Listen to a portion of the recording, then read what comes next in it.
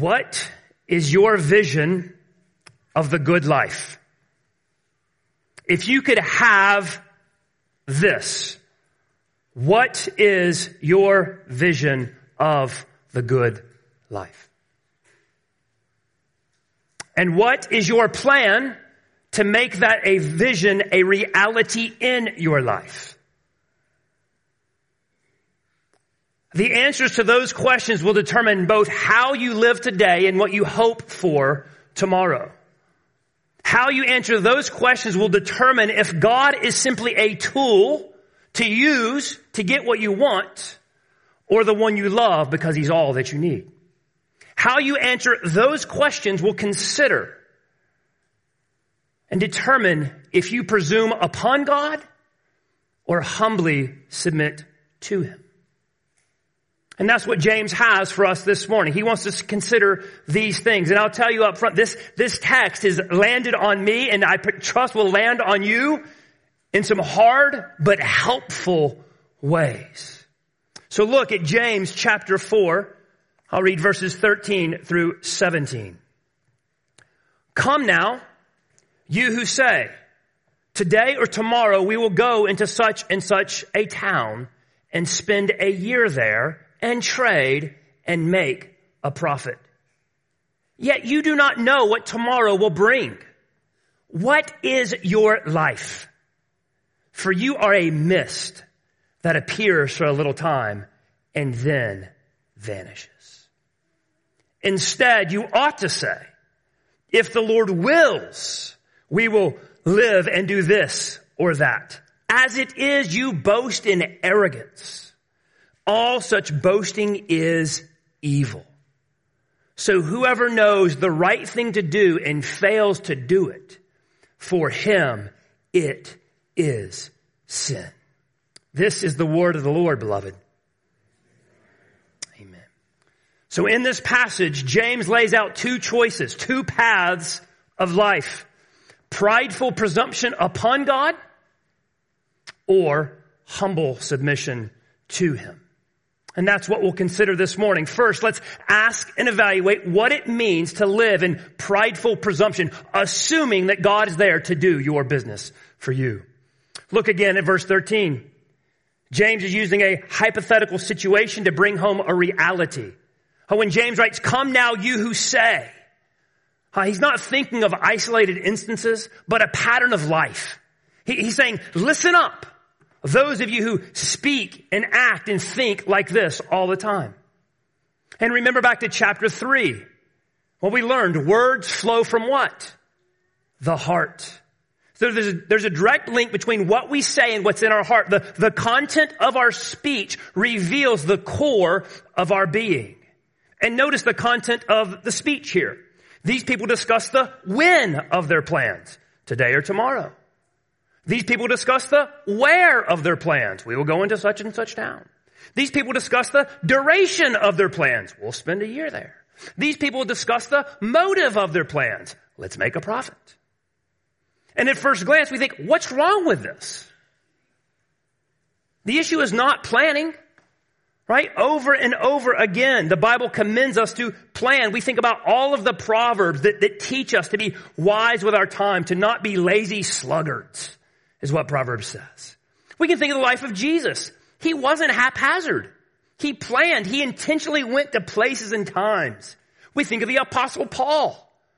He made agendas and travel itineraries to travel all around. Planning is unavoidable. Scripture commends it and commands it. So the issue is not planning. And the issue is not working and making a profit. Right? So money itself isn't evil. Money is a necessary part of life. And to make money, we need to work. And again, the Bible commends us to be industrious, to seek to make money to provide to our needs and bless those around us. Again, we can think of Proverbs 31, the industrious woman who uses all of her skills and gifts to make money. How we think of Paul's command to the church in Thessalonica. If anyone is not willing to work, let him not eat.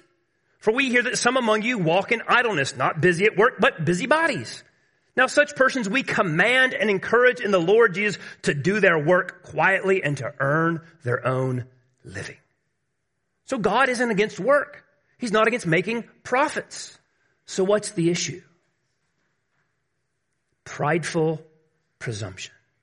It's the motivation and orientation of the soul. Did you notice that God is glaringly absent from these plans? Did you notice the self-confidence and self-sufficiency of these plans? All we need to do is plan it, and we're strong enough to make it happen.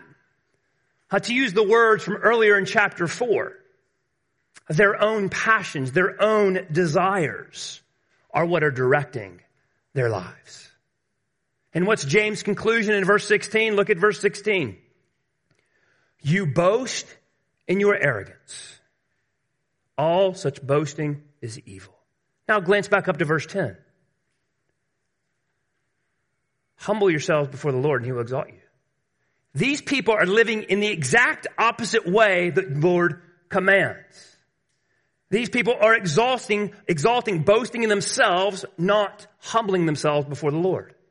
See, the James 4:13 lifestyle is one of arrogance, hubris, inflated self-importance.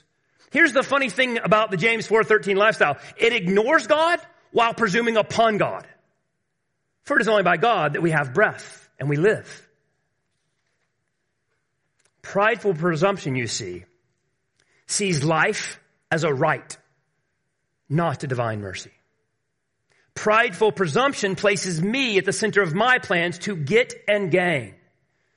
And because of this, it often leads to anger when things don't go my way. It often leads to bitter jealousy when others have what I want. It often leads to using others instead of serving them. Prideful presumption agrees with the words of the poem Invictus. Maybe some of you are familiar with this poem. Written by William Ernest Henley, and it ends this way. I am the master of my fate. I am the captain of my soul.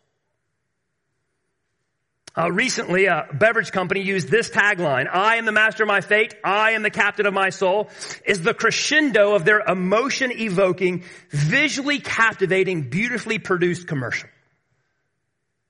Why? Because it's thoughts. That's the good life. I am the master of my fate. I am the captain of my soul. We're tempted to believe the good life is a cocktail of endless choices mixed with selfish ambition that we gulp down to enjoy immediate pleasures, all while assuming tomorrow is a guaranteed reality that is mine for the taking. And if we're a Christian, if we say we're a Christian, before we drink that cocktail, we shake it up and put Jesus as a cherry on top. But is that really the good life? What is the real outcome of the life lived according to James 4:13? Remember back to James chapter 1, verse 11. The rich man will fade away in the midst of his pursuits. Shallow, immediate pleasures and profit never are enough. We reach the goal. The salary number, a career position, a degree, a life status, a dream vacation, the perfect house, only to find the goalposts have moved. The James 4:13 lifestyle results in hustle and hurry, stress and sleepless nights. Always chasing and never catching. And here's why it's not enough. You can't stuff yourself with the crumbs of the world and expect to be satisfied. Why? Because God has made the taste buds of your soul to long for a greater feast. It's not going to satisfy. And James wants to wake us up to help us see that the James 4:13 lifestyle is not the good life. It doesn't lead to true happiness. In reality, it's nothing but a hamster on a wheel. And soon enough, your days are over. So here's the question we must ask, brothers and sisters. Are there areas of prideful presumption in your life? Are you approaching your calendar and your career as a practical atheist? Would your plans and priorities and ambitions be different if Jesus didn't walk out of the grave? Or Are your plans really just the American dream baptized with Christian language? Is Jesus just a garnish on your personal autonomy to decide what you want to do and when you want to do it? Beloved brothers and sisters, if our plans and ambitions are no different than the world around us, what does that say about our hope and joy in Christ? Parents, what are we teaching our children if our goals for them have more to do with success and fitting into the world rather than savoring Jesus and standing up for him? Do your desires for your children just happen to match exactly what the American dream says? See, the James 4:13 lifestyle diminishes joy and distorts the beauty of Christ. It's unattractive even to those around us. And let me be clear. I'm not just preaching to you, I'm preaching to myself. I've been confronted and convicted this week, evaluating my own hearts, my own desires. Many of you know because you've received my phone calls, you've had the conversations, you've got my text messages this week. I'm just as susceptible to this as you are. I need you. And you need me, and we need each other. We have to help each other fight prideful presumption. I'm so thankful that I have you in my life. And so let me encourage you not just to try to process this individually. Talk to fellow church members. Grab people in your community group. Grab those you're discipling and meeting with it. Invite them to speak into your life and you into theirs.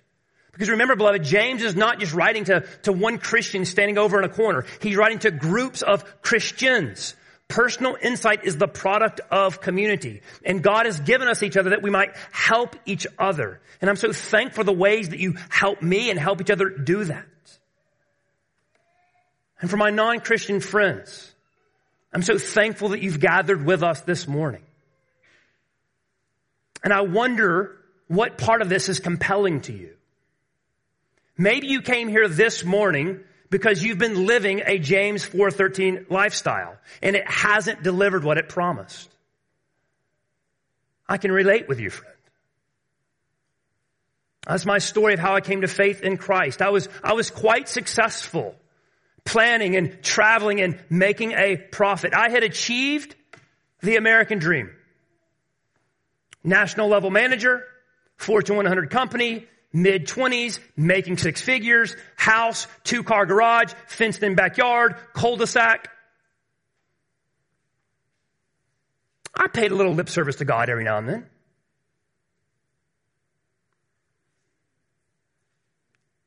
But I was living for my kingdom, my comfort, my priorities, my plans. And in my honest moments, those quiet moments before I'd go to sleep, those times when I really considered, what is my life? Who am I becoming? Is this really all there is? I realized I was empty. And this is the very thing the Lord used to bring me to himself. He showed me there's a better way. The good life is different than what I had imagined. It's not easy. In fact, I would say the true good life is harder and it's messier. But oh, it's so much better. And so, friend, if this is you, I would invite you to talk to the person who invited you here this morning. Come talk to me. We'd love to show you and keep walking with you to show that Christ gives a better life. And brothers and sisters, we have to remember James is not telling us these things to steal our joy, but to secure it. James wants us to seek pleasure. James wants us to seek profits. But he wants us to do it in a way that our joy will be full and our pleasures will last and our profits will make an impact far greater than our little transient kingdoms. See, James wants us to have a vision of the good life that compels us to live in humble submission to God. And what does that look like? Well, I'm glad you asked. James gives us 2 things. Live in humble submission by having an accurate view of ourselves, and live in humble submission by having an accurate view of the Lord himself. So let's look at each of those. First, live in humble submission to God by having an accurate view of yourself. Look at verse 14. Yet, you do not know what tomorrow will bring. What is your life? For you are a mist that appears for a little time and then vanishes. To wake us up from the stupor of prideful presumption, James cracks open the smelling salts, doesn't he? And he says, listen, your knowledge of the future is limited. And even more, so is your life. James says, come on, bro. Really? Who do you think you are? You do not know what tomorrow will bring. Make plans, have ambitions, but do so with an open hand and humble hearts. Even this week, as you ladies plan for the women's retreat, we know how quickly a little stomach bug can just derail entire plans. Right? We all know that a thunderstorm, completely out of our control, can lay waste to our best laid plans. Simple things. Here's the truth. Any one of us, our phones could ring this very moment and our lives would be turned upside down. Right now. We're not in control. In fact, what does James say? You are a what? You are a what? A mist. James compares our whole life to a mist. Think about that. On a cool morning, you go out and you say something or you breathe and it's a mist. And how quick does it last? It goes right away. Or think about when you take a shower, a hot shower, and the mirror fogs up, and you open the door, and the fog disappears. James says, that's your life. He's calling us to consider the brevity of life. Life is fleeting and fragile. Is this not one of the things COVID has taught us? The ticker of how many people have passed as it went across our TV screen for 2 years? Right? Every time we put a mask on, we're admitting life is fragile and fleeting. We can put it this way. James is saying if you had a biography written about your life, a fitting title would be Mist. And the tagline, appeared for a little while, then vanished. How's that for your swagger, bro? The reality of our mortality is profoundly humbling. It's the great equalizer. Nobody escapes it. I'm not indispensable, and neither are you. From dust we came, to dust we will return.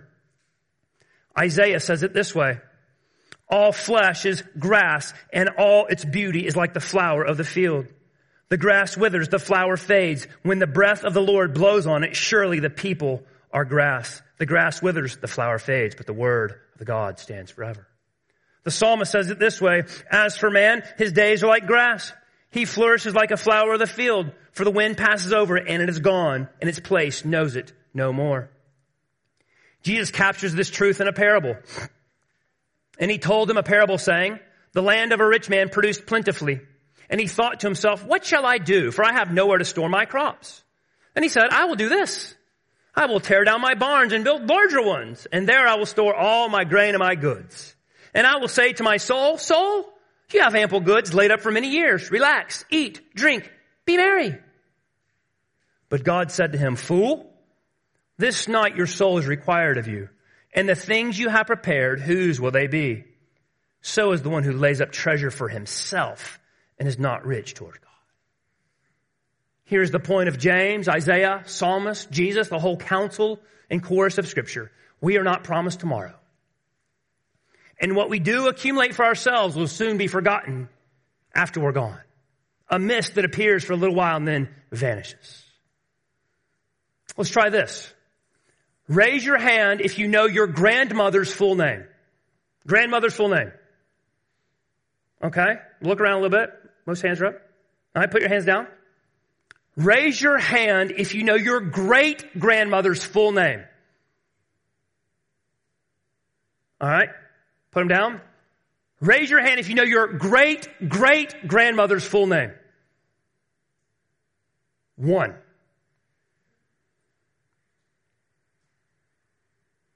What's that tell us?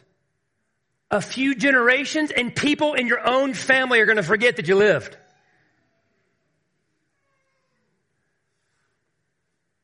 I'll be forgotten by the world, so will you. And here's James' point. Why live for and be controlled by the world when it will soon forget you lived at all? James is not trying to scare and manipulate. He's trying to free and liberate.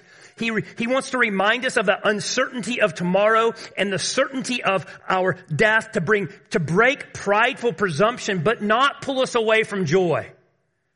He wants us to consider these things that we might truly live for something and someone greater. See, Christian brothers, we don't have to deny these things. We don't have to despair over the fact that our life is a mist. We don't have to despair that we'll be forgotten. We can be realistic and rejoice at the same time.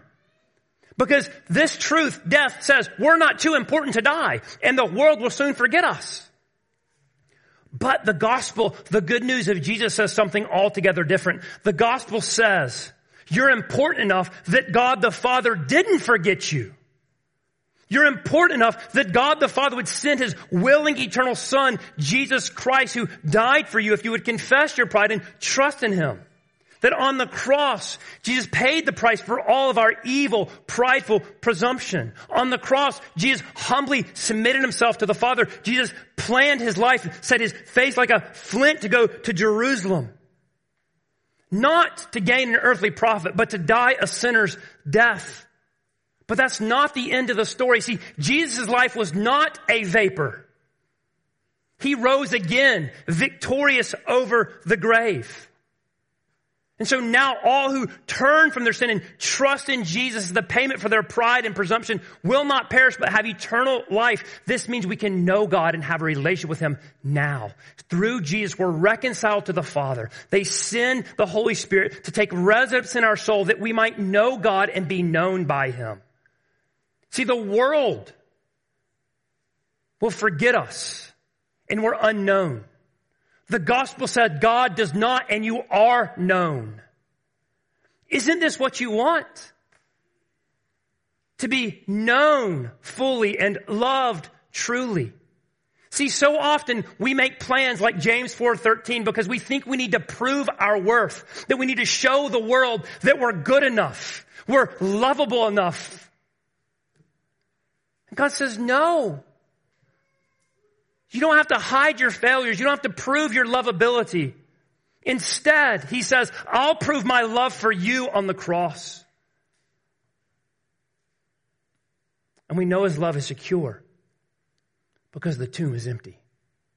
We're not just going to celebrate that next Sunday. We're celebrating it today too. And the week after, and the week after, and the week after. The tomb is empty.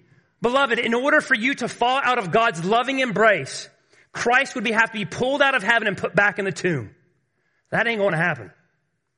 He is Lord of Lords, King of Kings. And one day soon He's returning to restore all things back to the way they're supposed to be. Heaven on earth. So brothers and sisters, we aren't defeated by death. We don't have to live and plan and scheme for this world. We overcome through our resurrected and reigning Savior, and we live and plan for a better world. We are bound for the promised land, beloved. This is the good life. And here's the paradox. This is what I've been considering all week. We may not know what tomorrow brings, but we do know what eternity holds. At times this week, that's been confusing and frustrating. But even more, it's comforting. It's comforting. Because here's the thing, if all there is this world, then we should do everything we can to live according to James 4:13. If all there is this world, you should do it. But if Jesus rose from the dead, then there's a better way. And we can be honest about our present and hopeful for our future. Not just hopeful tomorrow, but hopeful for 1,000 years from now. 1,000 years and 1,000 years. That's what we're hopeful about. So our lives are fleeting and finite. There's no need to pretend otherwise. It's actually good for us to remember this. As one pastor says, when the reality of death is far from our minds, the promise of Jesus seems detached from our lives. Jesus is emphasizing our frailty. James is emphasizing our frailty that we might enjoy the freedom of following Jesus and find joy no matter what we face, no matter what we accomplish, no matter what we don't accomplish. See, James isn't interested in boosting our self-esteem and our swagger. If you didn't figure that out, that's not his game. His aim is to help us boast in our Savior. That's what he wants. Because he knows that's a life, the true good life, doesn't hinge on our little personal transient kingdoms that are here today and gone tomorrow. He's calling us to plan and live and center our life around God's kingdom, which is eternal. So live in humble submission by having an accurate view of yourself. And live in humble submission to God by having an accurate view of the Lord himself. Verse 15. Look there. Instead, you ought to say, if the Lord wills, we will live and do this or that. Do you notice the difference between verse 13 and verse 15? So verse 13, centered on self. I am in control. I will make it happen. I will do this. Verse 15 starts with humble submission. If the Lord wills. A life of humble submission to God understands and acknowledges the Lord's sovereignty, that he is in control. When we say if the Lord wills, we join Job, who said, I know that you, Lord, can do all things, that no purpose of yours can be thwarted. We join the psalmist who wrote, our God is in the heavens. He does all that he pleases. We join Isaiah, who prophesied about God, and God said, for I am God, there is no other. I am God, there is none like me. I have spoken. I will bring it to pass. I have purposed, and I will do it. We join the author of Hebrews who proclaimed, he, Jesus, is the radiance of the glory of God, the exact imprint of his nature, and he, Jesus, upholds the universe by the word of his power. It's what we confess when we say, if the Lord wills. And so is James saying every time we make a statement about the future, we have to add on the qualifier, if the Lord wills? We're going to sing a song after this sermon, if the Lord wills. I'm going to eat dinner with my family tonight, if the Lord wills. We're going to gather again for Easter next week, if the Lord wills. Is that what James is saying? I don't think so. This is not a mindless superstition we just tack on to our speech. The Lord isn't into formulas. He's into the frame of our soul. That's what he's after. That's what James is talking about. Orientation of a soul. That doesn't require certain phrases. Yet at the same time, I think it's helpful on occasion to verbalize, if the Lord wills, or God willing.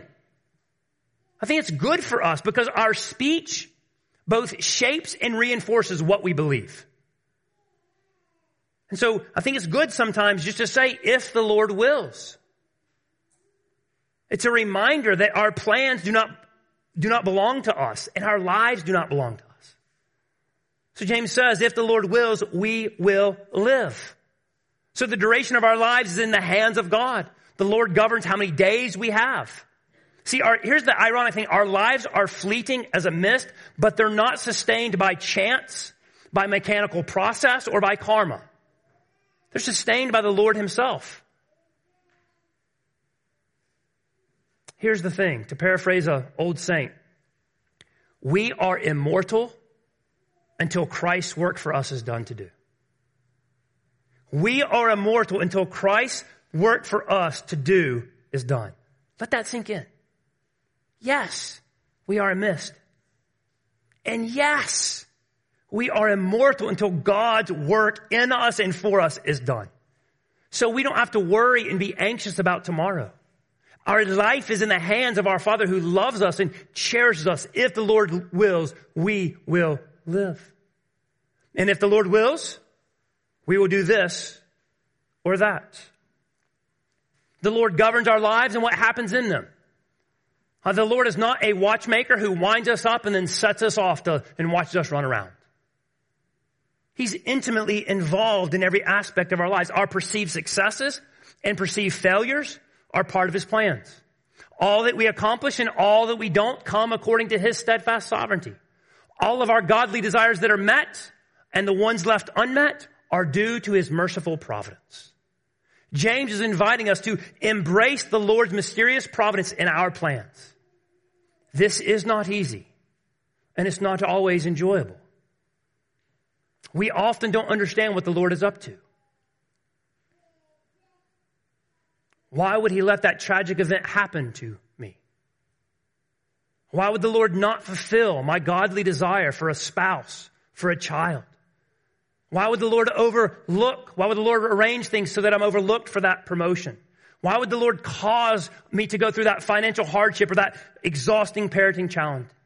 Why didn't the Lord protect me from the wounds of that relationship or that grievous sins against me? Why would the Lord ordain that I be rejected from that school or rejected by those friends? I don't know. I don't know. But I do know this.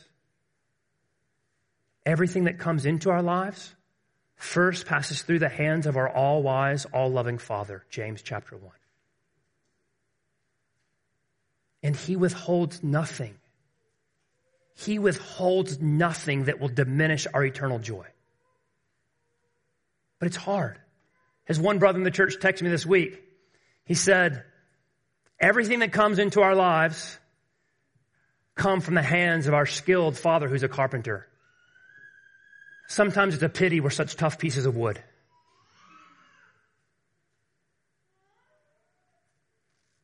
In the midst of hurt and hardship, these truths can seem like cold comfort. It can feel like God doesn't care. And it's in these times we must remember this is not just something God tells us to do. It's something he's done in the person of Christ himself. Jesus himself, in the face of suffering, said to his heavenly Father, if there's any other way, let this cup pass from me. Yet not my will, but yours be done. And how did Jesus say this? How could he operate this way? For the joy set before him, Hebrews tells us, he endured the cross. A vision of future glory compelled Christ to live under the banner, if the Lord wills. Same is true for us. We may not get all that we desire in this life. And that's okay. Because life is but a vapor.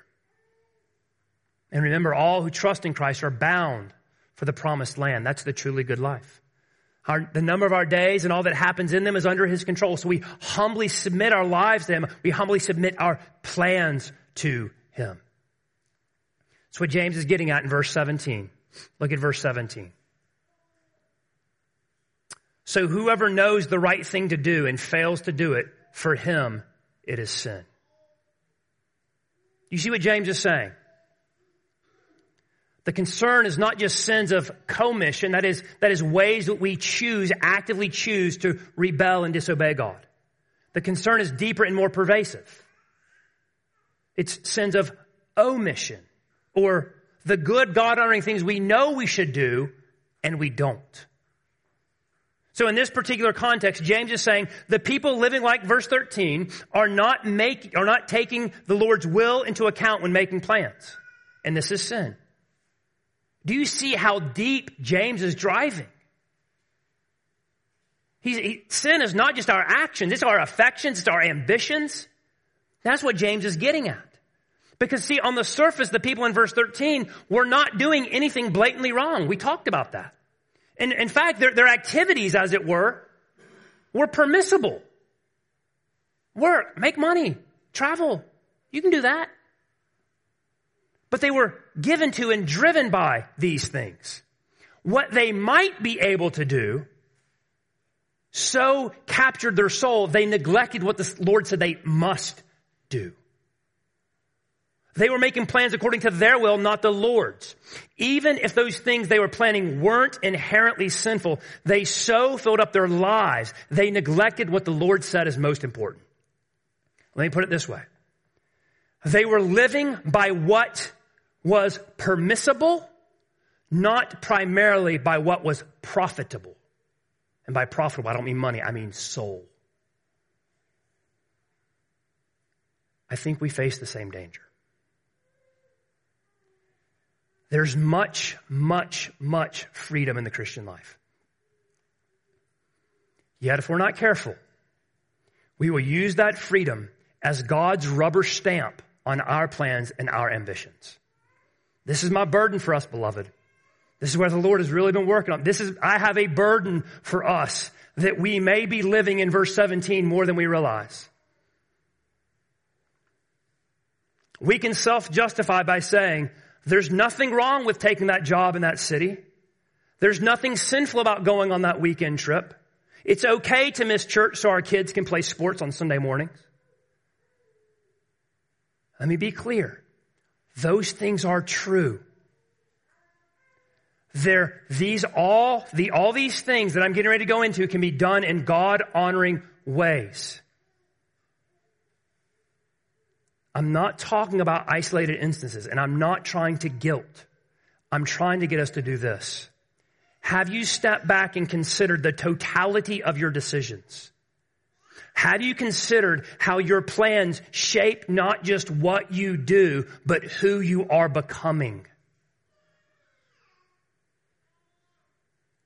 James is saying, as you develop plans, as you direct ambitions, do so as the Lord wills, not just as you want. And here's the thing. I know the Lord's will for you. Your sanctification, becoming more like Jesus. No matter what you do, no matter where you are, no matter what decision you make, that's the Lord's will for you. Your sanctification. 1 Thessalonians tells us that. The most thing God wants most for you, His concern is that you become more like Jesus and you help others do the same. That's His will for you. And that truth must inform our plans and our decisions. Let me bring this home a little bit. Should you move for that job, to buy that house, to go to that school? Well, have you asked, is there a healthy church nearby? Have you considered that before you make those plans? Because this is God's will for you, that you gather with His people. Should you take that promotion? Well, have you considered the cost of the promotion? Typically, we think about all the gain we get with a promotion. But how do you consider the cost? Have you considered that it might compromise the way you can serve your church, your family, meet with others? Should you date him or her? Well, have you evaluated the relationship beyond your emotions and its fun? Have you considered, do they love Jesus? Like really, do they really love Jesus? Do they help me love Jesus? Do we have the same vision of Christ and His church that we can live it out together? Should you go on that trip or let your kids play that sport? Well, have you considered how this might compromise your ability to gather with the church on Sundays? Have you thought, beloved, about how much church you actually miss? And I humbly suggest it's probably more than you realize.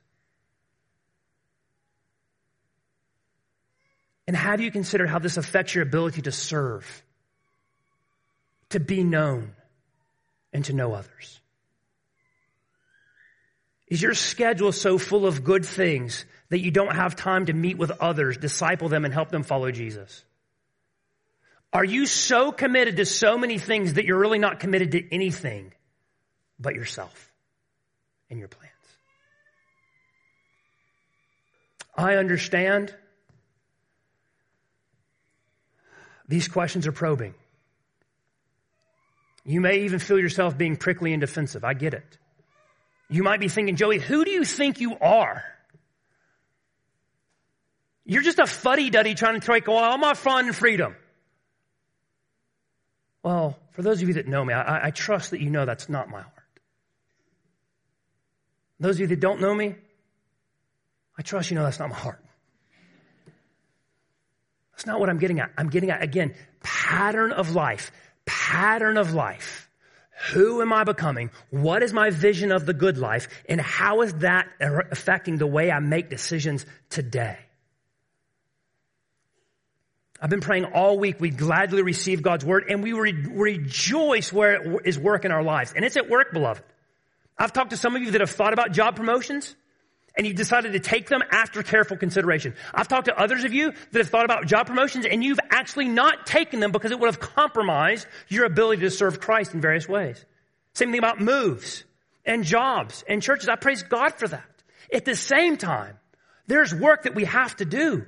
And where God is calling us to repentance, we need to repent and follow Christ and have that as the vision of our good life.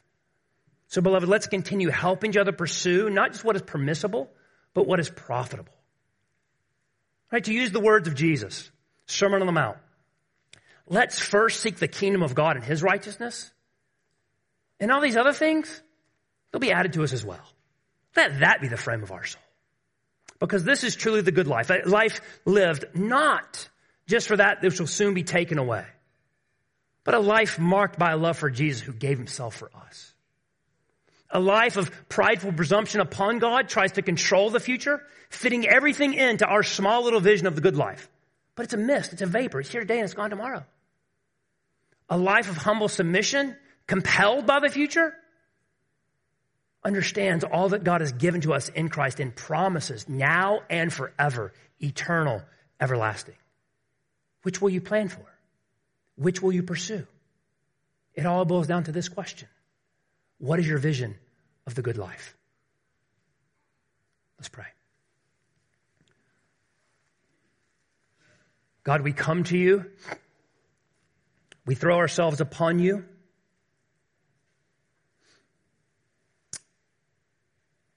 I pray, Holy Spirit, you would grant conviction where it is needed. You would grant a joy in Christ where you are at work. I pray that we would be a church that lives in humble, joyful, Christ-exalting submission to you, knowing the good life and all that you hold out for us in Jesus. Let this be what compels us together to treasure Christ together as we sojourn toward heaven. Give us grace, O Lord, to do this for the glory of Christ, in whose name we pray. Amen.